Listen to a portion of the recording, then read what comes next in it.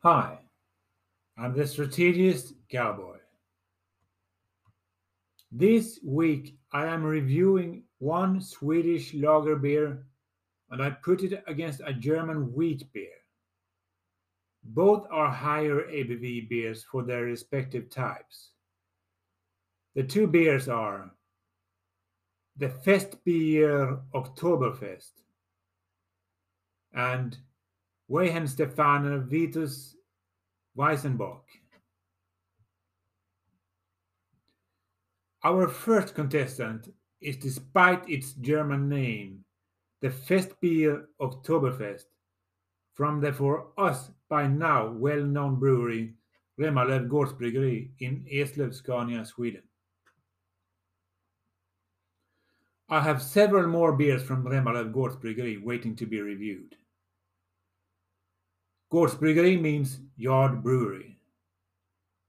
They are an eco-environmental brewery according to themselves. I see no reason to doubt it. The brewery started up in 2014. They have several different beer assortments.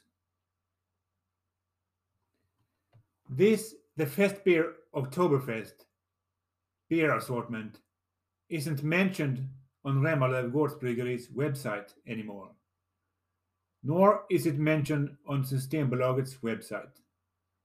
But perhaps it will make a comeback in October again.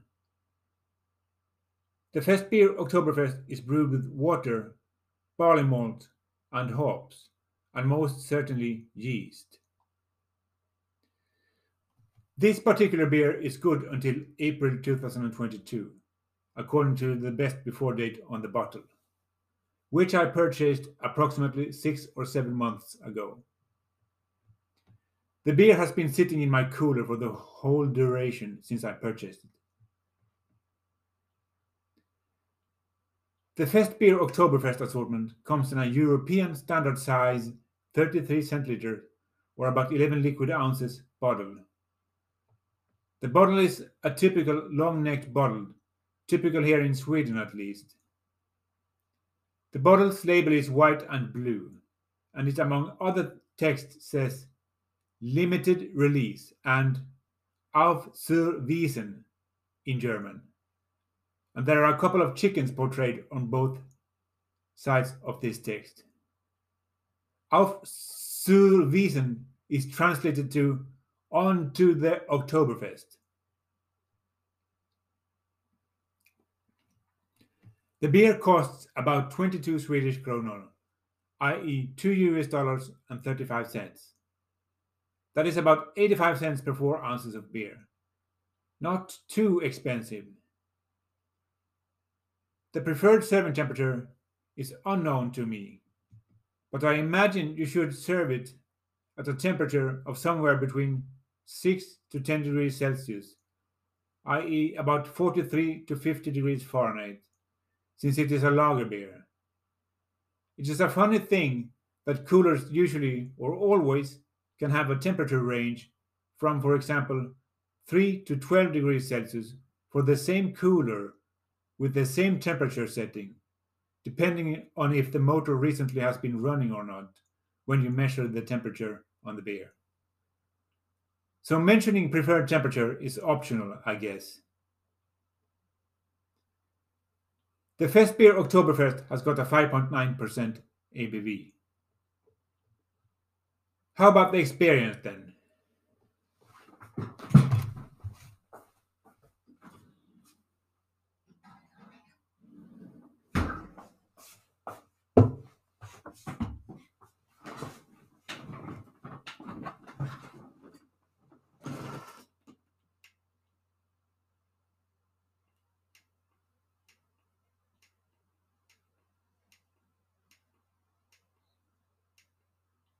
Well, it's pretty low temperature according to this instrument from Bosch.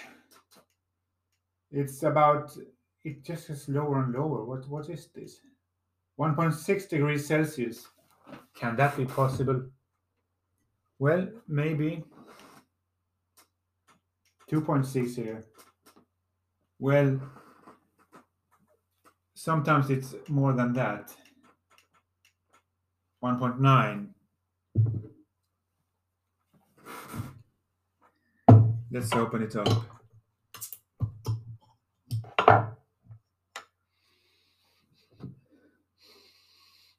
I like the aroma.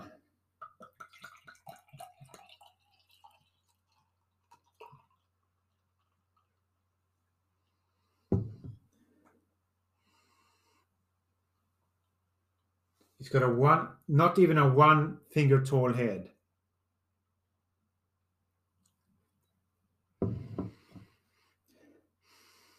I really like the aroma, lager aroma, but good.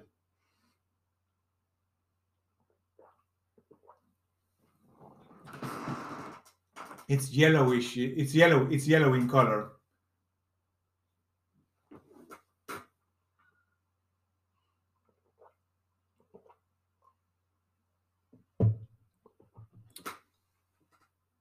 The first impression that is that this is a really good lager beer. I mean, it is a lager, isn't it? It's a limited release. Yeah, it's a lager.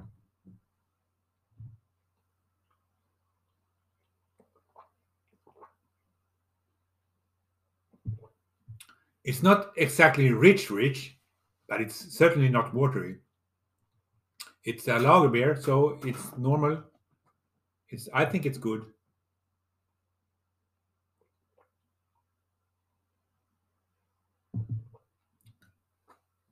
It's not exactly bread like, but maybe a little bit yeasty. Even though it's not top fermented, it's bottom fermented, as a lager is.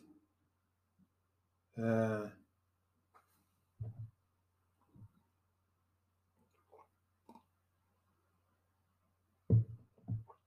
I think it's there's a little bit yeastiness in yeasty bread like taste.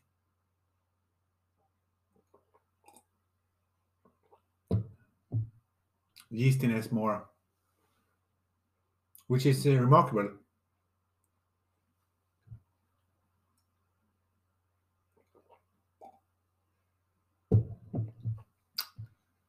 It is malty.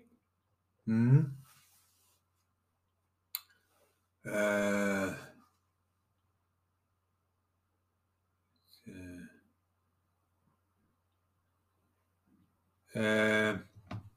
taste on my palate.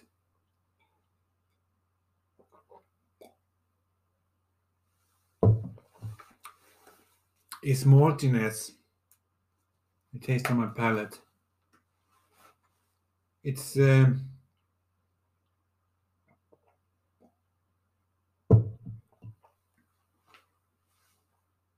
it's not sweet, but it's not very dry either.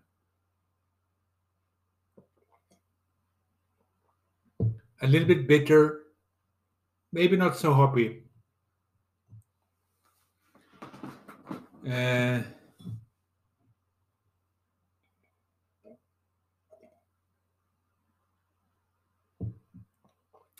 it's not candy-like. I don't think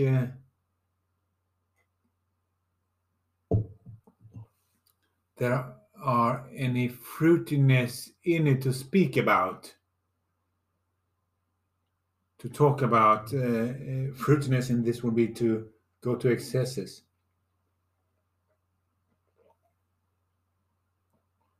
But it's still good. I don't.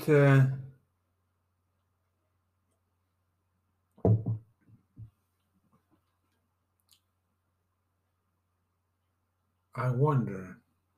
I don't. I don't sense any spices in it. Maybe some herbs.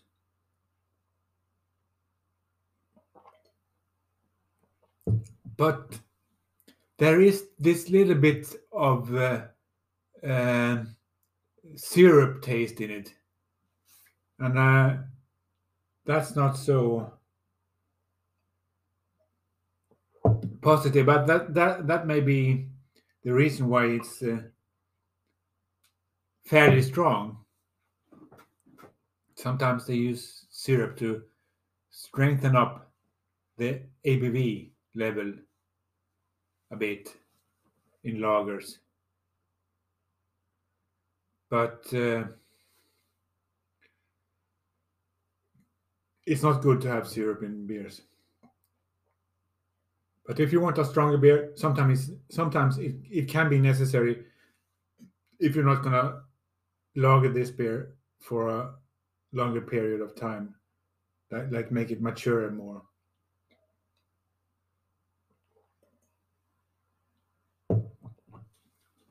Uh, yes, it's a little bit syrup taste in it.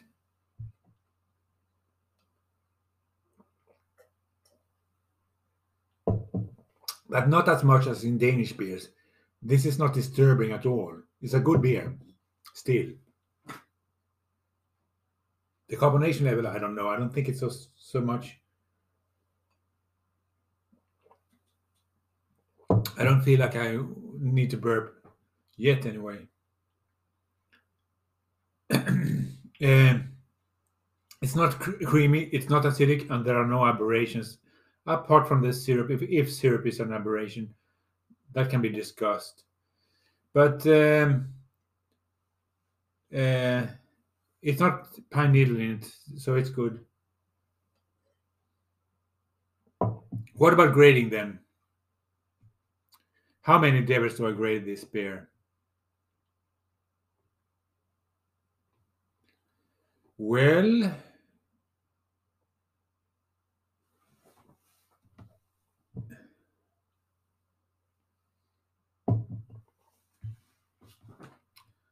I would have graded it 8 devils out of 10 possible if there wasn't syrupy taste in it. But now I think I have to downgrade it a little bit to 7 devils out of 10 possible. It's a price they have to pay for making a stronger beer. If they hadn't had syrup in it, it perhaps wouldn't have been as strong, at least not to a reasonable cost to the brewery and ultimately to the buyer.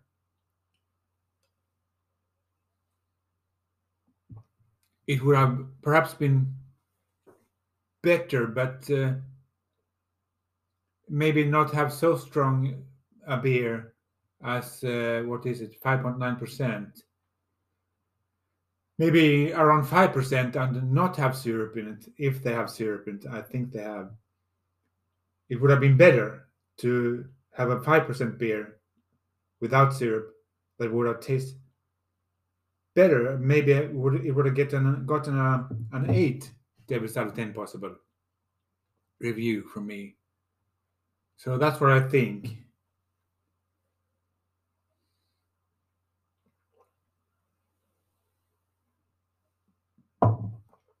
It is what I think. Okay, let's move on to our second beer.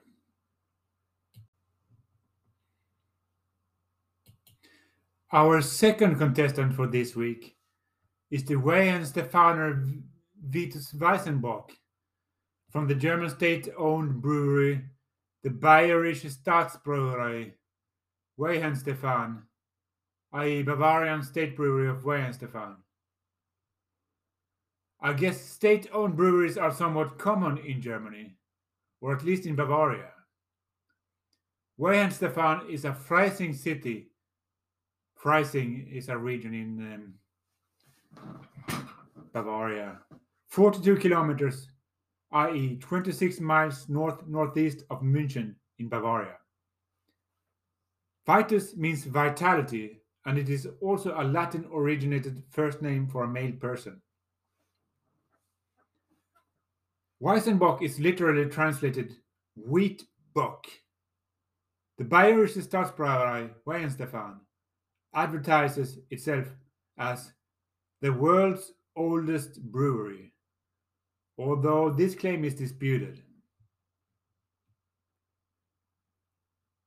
The ingredients in the Vitus Weizenbock beer are water, wheat malt, barley malt, hops, and yeast, according to the bottle.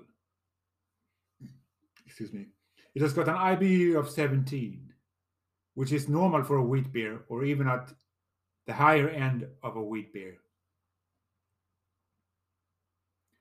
This particular beer is good until more than halfway into May 2022, according to the best before date on the bottle. The Vitus Weizenbock assortment comes in a semi-standard 50 centiliter, i.e. 17 liquid ounces bottle. The bottle's label is three-folded, and the front labels are golden and white. And there is a saint holding a feather pen in one hand and a rooster walking on a closed book in the other hand on the upper front label. What happened to the bock in the Weizenbock? This beer assortment costs 27 Swedish kronor, i.e. $2.90. That is slightly over 65 cents per 4 ounces of beer. That is pretty cheap for such a strong wheat beer. The preferred serving temperature is, according to Systembolaget, 6 to 8 degrees Celsius, i.e. about 43 to 46 degrees Fahrenheit. The brewery says 8 to 10 degrees Celsius, i.e. 46 to 50 degrees Fahrenheit, about preferred serving temperature on their website. The Vitus Weizenbock has got a 7.7% ABV. How about the experience then?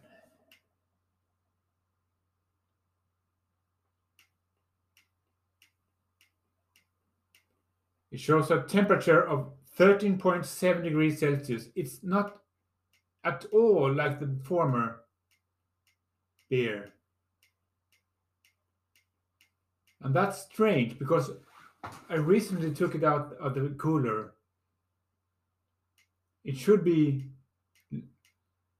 lower according to the former measurement for the former beer. But this is just stupid. This is a shit tool.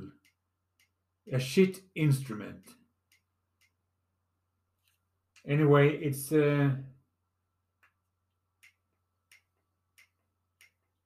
53 degrees, 57 degrees, 53 degrees, 53.4 degrees Fahrenheit.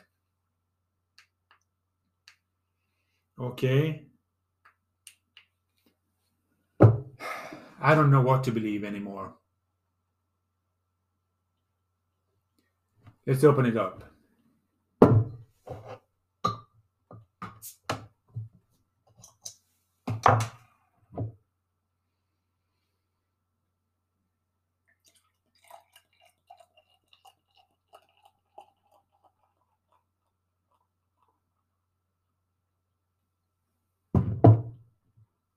It's got about 1 finger tall head, and it's light yellow in color and cloudy. I don't see my fingers through the glass.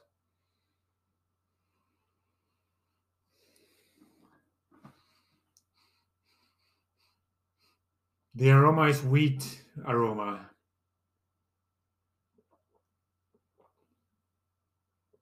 The first impression is that this beer,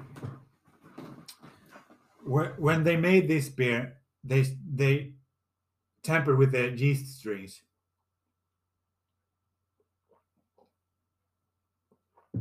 Like they often do in Germany, because they have no other way to improve their beer. Not many effective ways to improve their beers. But I don't think it gets very much improved. It's the other way around.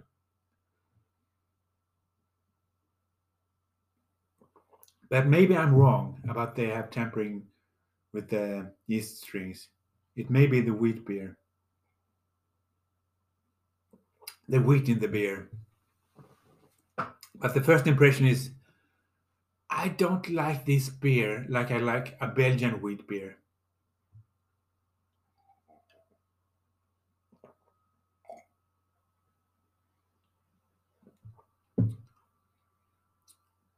It's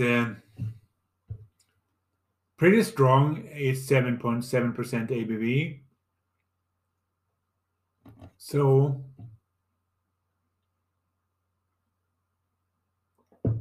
I still don't like it very much.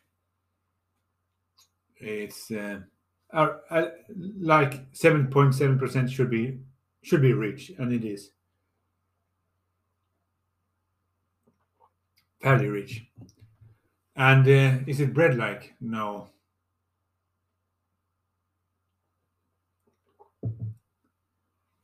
They have manipulated with the yeast strings. It's clear. I don't approve of manipulating with the yeast strings. It gets a banana like taste, but semi appealing, but still not appealing.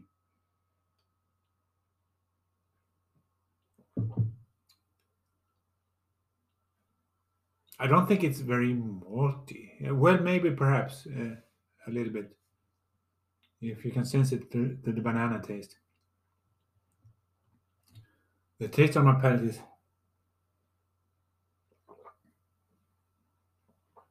banana taste, like something.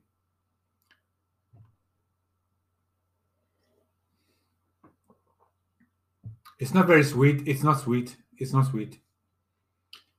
It's not very bitter. It's a wheat beer, so I don't know. It's a higher bitterness than they have. A what was it? 17 IBU. No, it was yeah, 17 IBU. Excuse me. I don't think it's hoppy.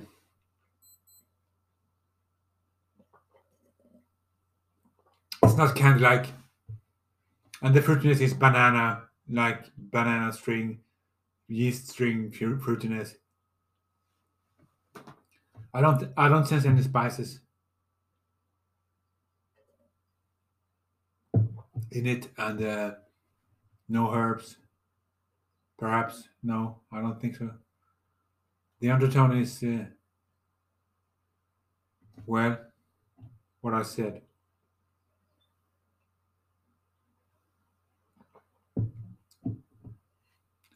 The carbonation level is I don't know. It's not creamy. It's not acidic. But there are these aberrations from manipulating with the yeast strings.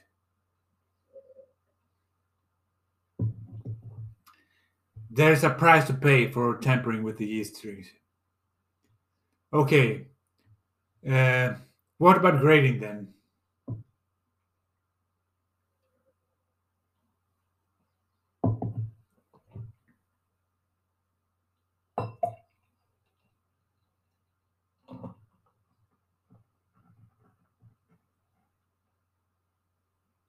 If you pour it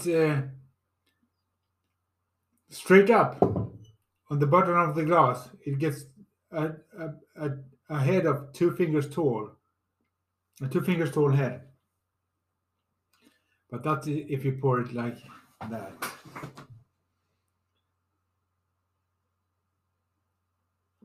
Vertically. What about grading then?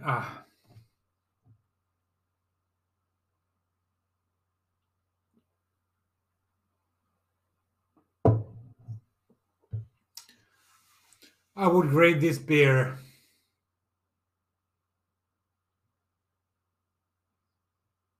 5 or 4 devils out of 10 possible. If I grade this beer like if it was a normal beer, tampering with the yeast strings beer, 5 devils. But I don't think it's normal. I think they should stop doing that in Germany.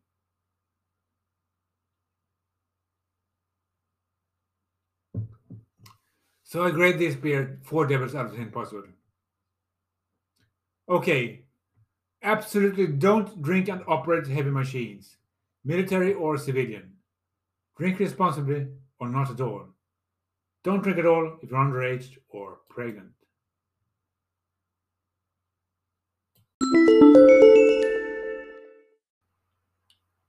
Today's lesson is fivefold, and it's subordinated the headline drones.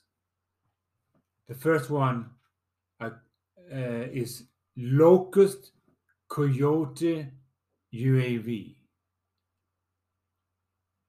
The U.S. Office of Naval Research, ONR, has developed the Coyote UAV, which can carry an electro-optical or infrared camera and data transmitter.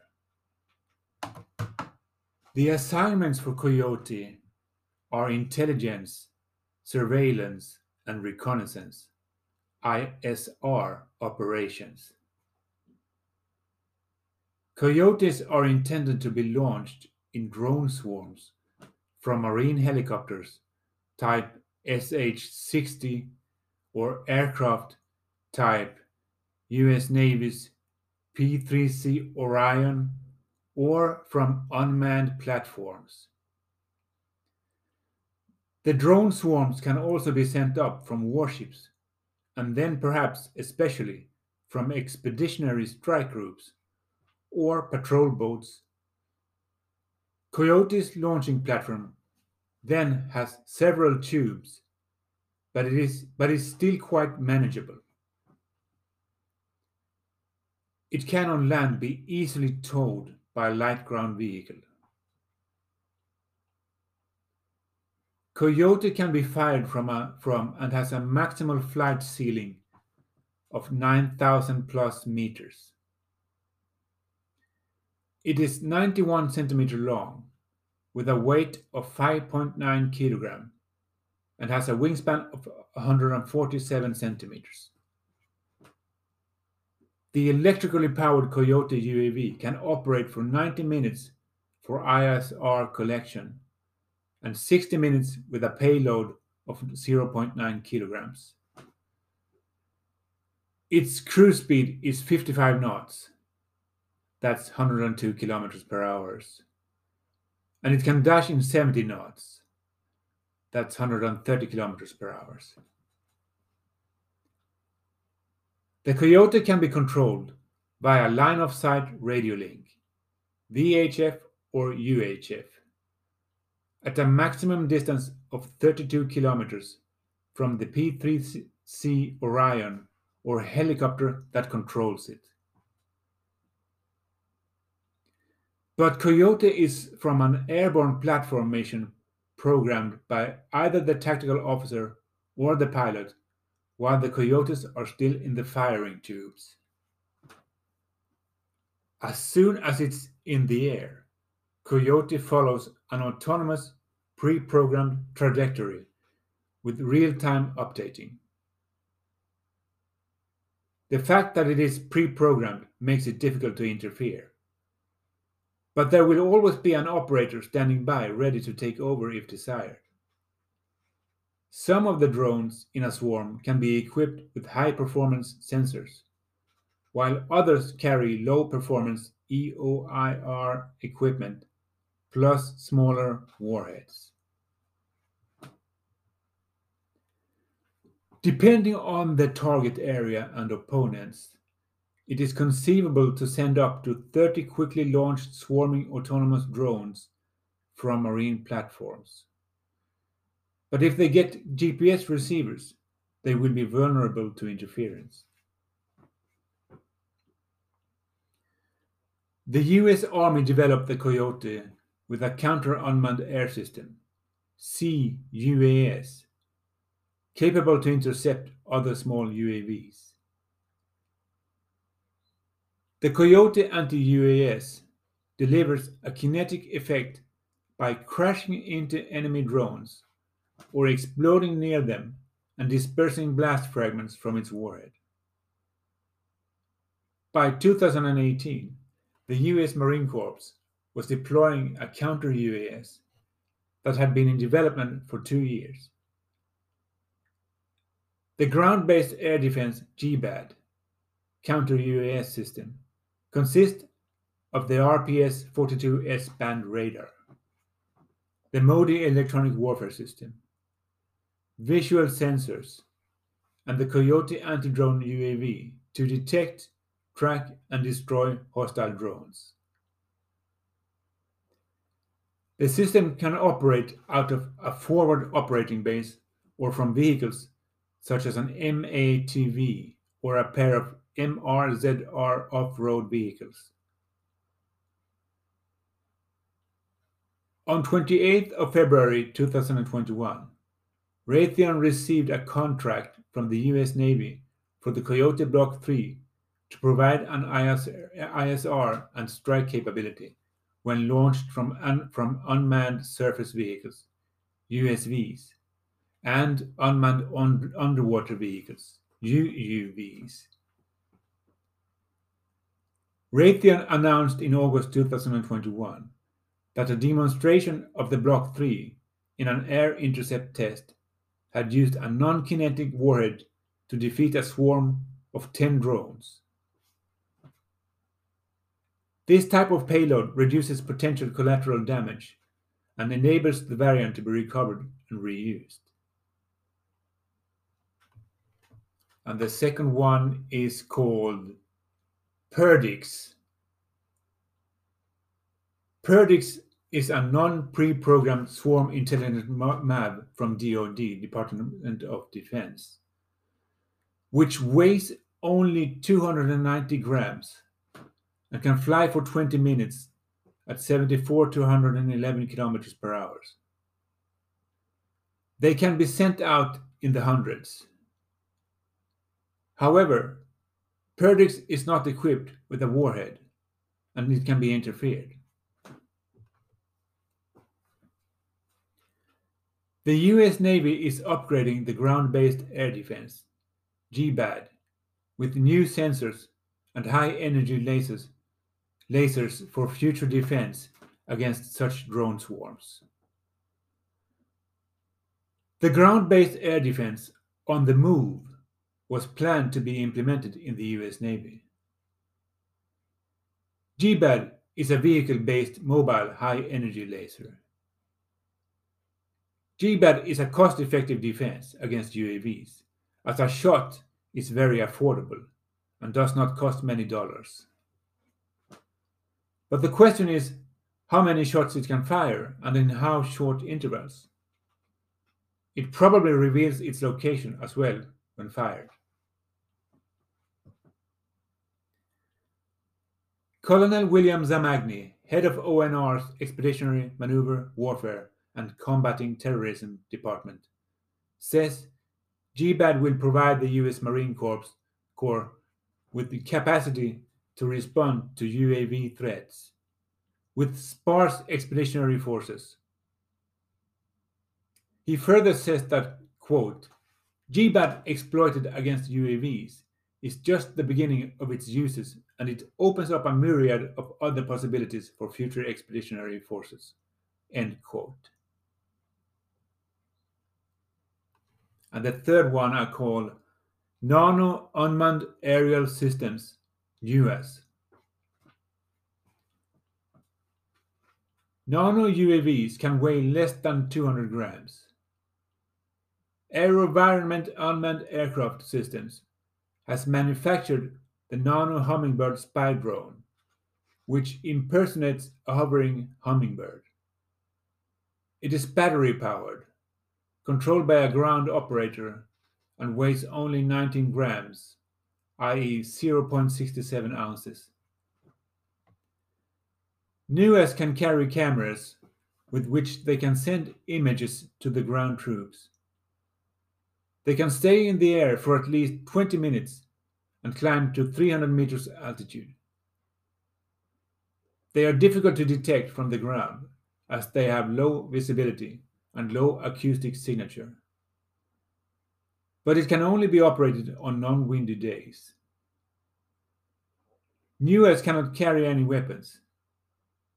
NUAS neither can nor should be pre-programmed, which means that a NUAS signal receiver can be interfered so that it crashes.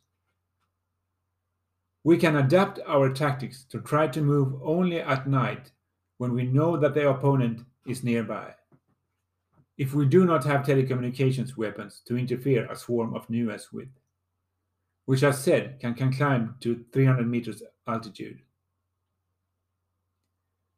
Small high-power microwave grenades could do the job, but they hit electronics blindly, regardless of the sender, including our own electronics.